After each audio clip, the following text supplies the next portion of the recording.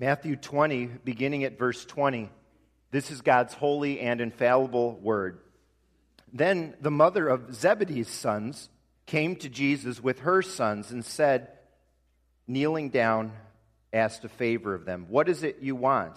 Jesus asked. She said, Grant that one of these two sons of mine may sit at your right and the other at your left in your kingdom. You don't know what you're asking, Jesus said to them. Can you drink the cup I'm going to drink? We can, they answered. And Jesus said to them, you will indeed drink from my cup, but to sit at my right or left is not for me to grant. These places belong, These places belong to those for whom they have been prepared by my Father. When the 10 heard about this, they were indignant with the two brothers. Jesus called them together and said, and these verses are our focus this morning. You know that the rulers of the Gentiles lord it over them, and their high officials exercise authority over them. Not so with you. Instead, whoever wants to become great among you must be your servant, and whoever wants to be first must be your slave, just as the Son of Man did not come to be served, but to serve, and to give his life as a ransom for many. That is God's word for us this morning. May he bless it to our hearts and lives. In a marriage relationship, it's not unusual for one person to be more of a saver and the other one to be more of a heartless person who gets rid of everything. As you might guess, I'm more of a saver, or you might say I'm more on the hoarding continuum. Not really hoarding. I'm not really that bad, but sometimes I do hold on to clothes I don't wear anymore way too long. Sarah has helped me in this over the years. I'm doing better, but we had to have a little discussion about some items again this past week. Sometimes I'll lose track of time, and something that I consider my new shirt, actually looking back, it's like 15 years old. What Sarah has done when something needs to go is, in her very kind way, she'll hold it up and say, now, Greg, is this you? Is this who you want to be today, really? And we'll kind of figure out together that is not who I am. That was the old me from like 2 decades ago. And the old me doesn't wear shirts with holes in anymore. And the shirt I got for Christmas this past year, that's the new me. That's what I need to be wearing. The Bible talks about an old me and a new me also. Sometimes we want to hold on to that old me, but 2 Corinthians says, if anyone is in Christ, he is a new creation. The old has gone, the new has come. This principle of the old going and the new coming is one way to describe the topics that John Ortberg is covering in this series. We're seeing how Jesus' person and work have ushered in a new era, a new way, a new life. With Jesus, the old has gone and the new has come in our own lives and how we live them day by day, and in the whole sweep of world history as we've been seeing. And today we're going to see that principle of the old going, the new coming, in how Jesus redefined greatness. The old point of view, the old way says that greatness and power, it comes from dominance, it comes from status, it comes from your rank in society. That's what verse 25 tells us. Jesus says, you know that the rulers of the Gentiles lord it over them, and that their high officials exercise authority over them. Rome ruled the Mediterranean region in Jesus' time, including ancient Israel, and it was just like Jesus described there. It was just a straightforward description of how things were. We talk today about the 1%. Well, in Rome, it was more like the 2%. If you picture society, the people in society with the pyramid, the emperor of Rome was at the pinnacle, and then just below him were the top 2%. And that included 600 or so senators who ran things under Caesar. And then there was what was called the equestrian class. And it was called that because originally that class was wealthy enough to own horses for military affairs. And then just below them were the decurions, who were wealthy citizens. They occupied government offices, sometimes were priests in the religions of the day. These were considered great people of the day because of their high position. And underneath them were the other 98%. Everybody else with, like we talked about, the women and children and slaves at the very bottom. Clothes in Roman times literally were status symbols to show greatness or lack of it. A male citizen starting at about age 14 could wear a toga. And then there were all sorts of higher-end togas to indicate who you were. A senator would wear a purple stripe on his toga. An equestrian couldn't wear the stripe, but he could wear a more expensive toga and gold rings. Non-slaves who weren't part of the nobility couldn't wear a toga, but they could put on a freedman's cap to at least show they were free and not slaves. Theater and arena seating reinforced this obsession with rank by giving seats closest to the stage to those higher up the social pyramid. And even in dinners in your home, you sat people based on their status. We saw that a few weeks ago. You remember that when Jesus healed the man with dropsy in the Pharisee's house? That was in Luke 14.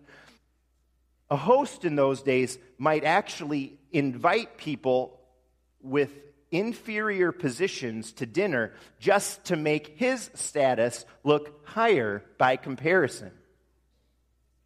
In our text, we're seeing the old way when the mother of the sons of Zebedee, that's James and John, asked Jesus if her boys can sit at Jesus' left and right when he brings in the kingdom.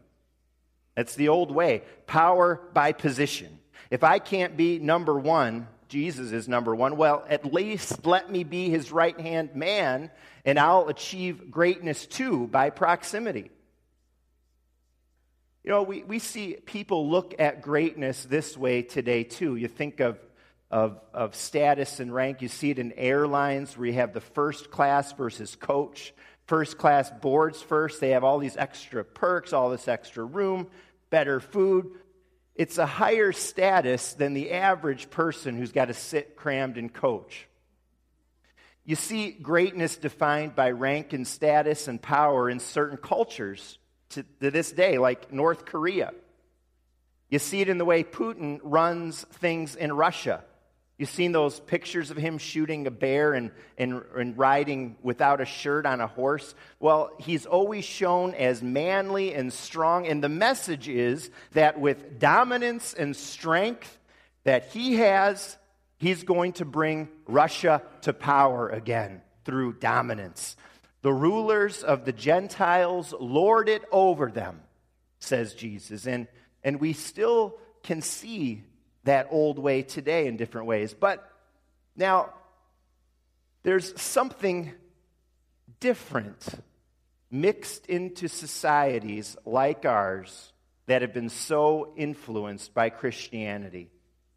In addition to just dominance and status making someone great, we also value something today in our society that would have been a foreign idea to the rulers of the ancient world, and that is humility and humble service. Maybe you've heard of the famous leadership guru, if you've done any reading in leadership, Jim Collins. And in his book, Built to Last, he describes leaders of different levels. He's got level 5 leaders who are the highest leaders of all, you know, CEOs of companies and so forth, the top of the rung. And he says Level 5 leaders have two characteristics. One, the persistence of a tenacious will. Romans would have exalted that virtue too. But secondly, Collins says, they have this quality, humility. Top level leaders, humility. And that came from Jesus. That came from Jesus and Jesus alone. And that's new. That's not how things were. In verse 26, after Jesus talks about the old way, he says to his disciples about that old way, he says, "Not so with you." And he says, whoever wants to become great must be a servant. And it's like Jesus flips that old pyramid upside down, so the greatest are at the bottom, humbly serving others. The book of James warns believers not to favor a visitor wearing a gold ring and fine clothes over a shabbily dressed man. Well, the Bible there, that's about Jesus giving the same worth to slaves as to the equestrians, one of the upper class.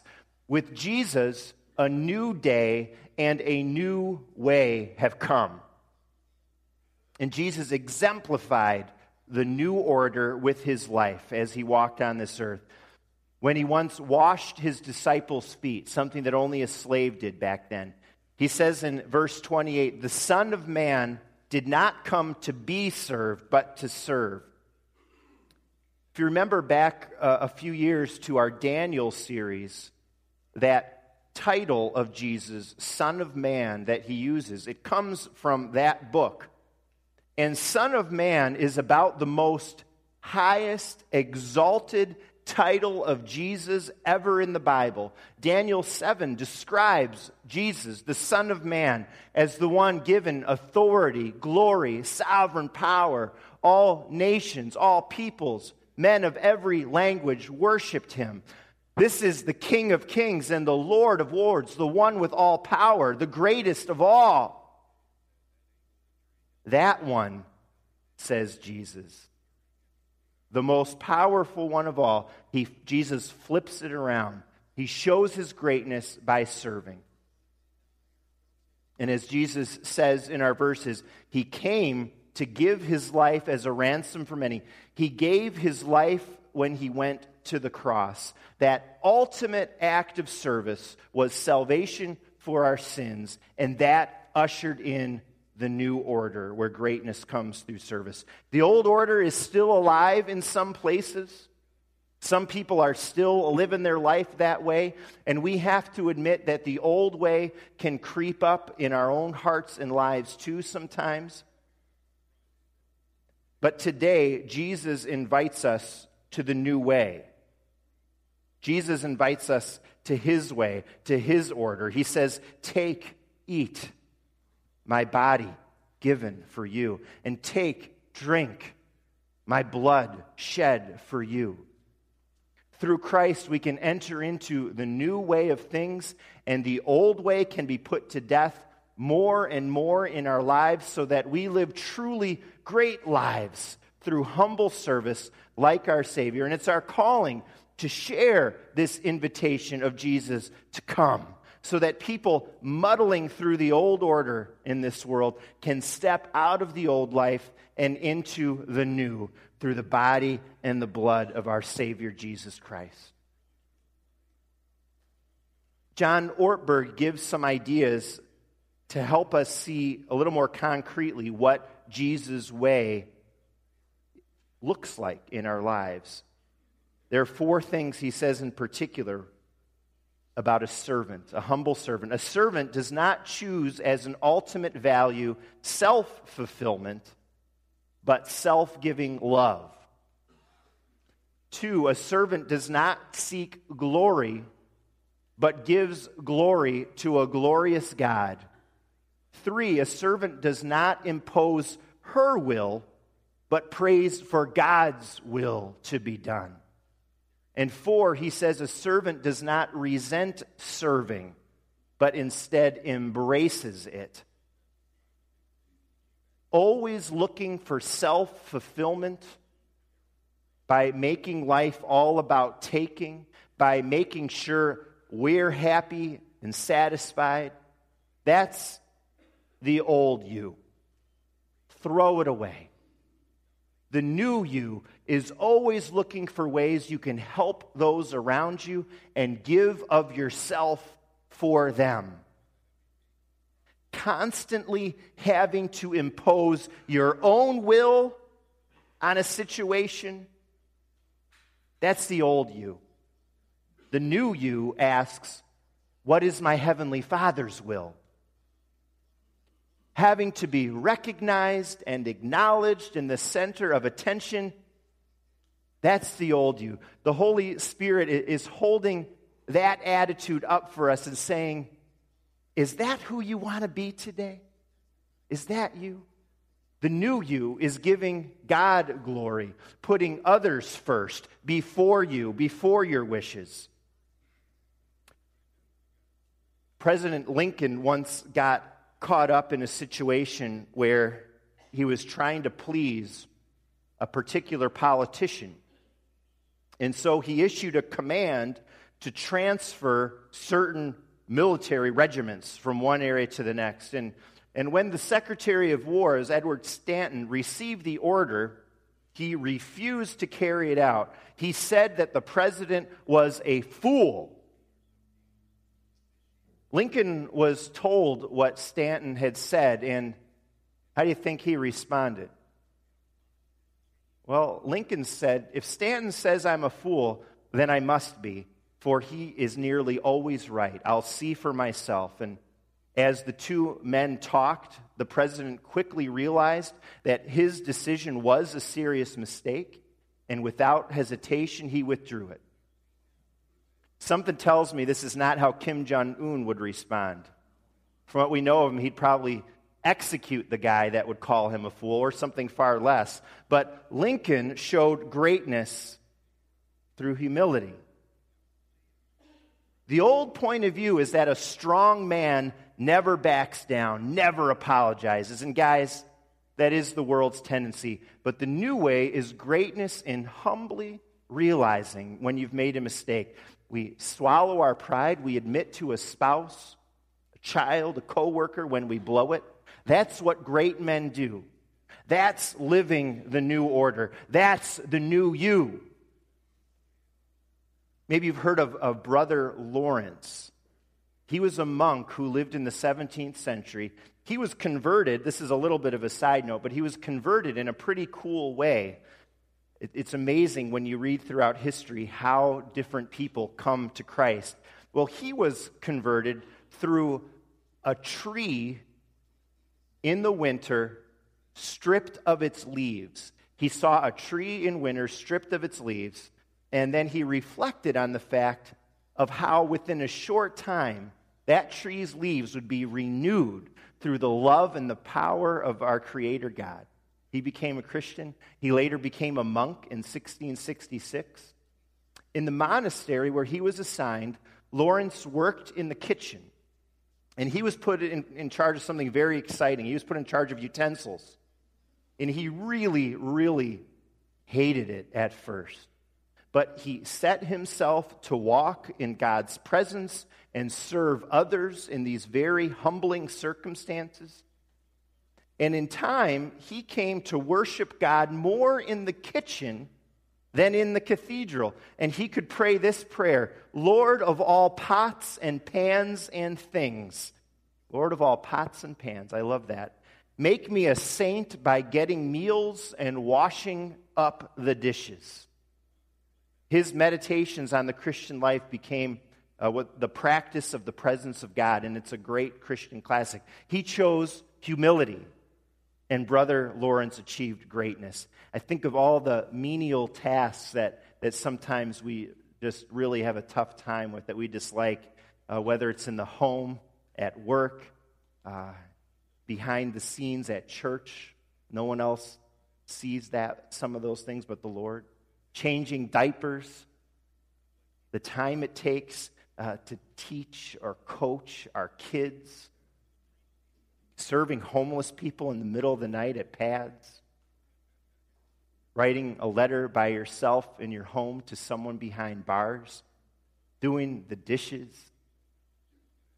faithfully year after year after year caring for a loved one who is struggling, going over to Providence and giving up of your time and spending time with some people who are maybe lonely or just really struggling with old age, sacrificing some of life's comforts to give of our tithes and our offerings, giving up your time in order to serve as an elder or deacon in the church.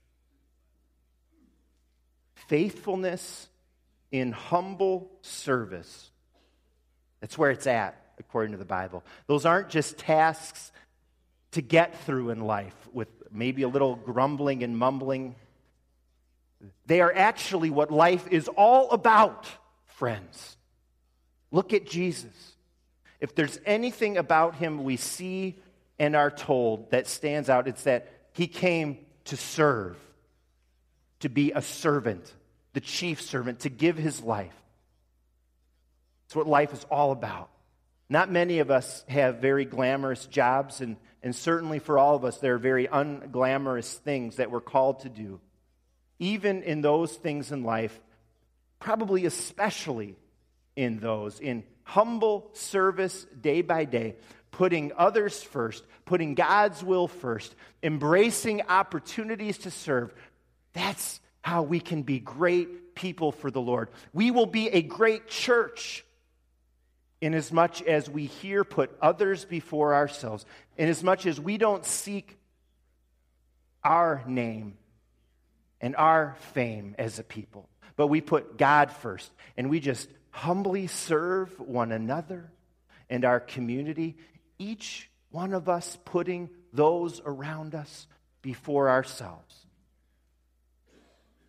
As we head into this time of communion, remembering and being assured of how Christ gave himself as a ransom, may the Holy Spirit impress upon us the new way more and more so we can achieve greatness through humility, through lives of humble service after our Savior, the kind of life that Jesus won for us.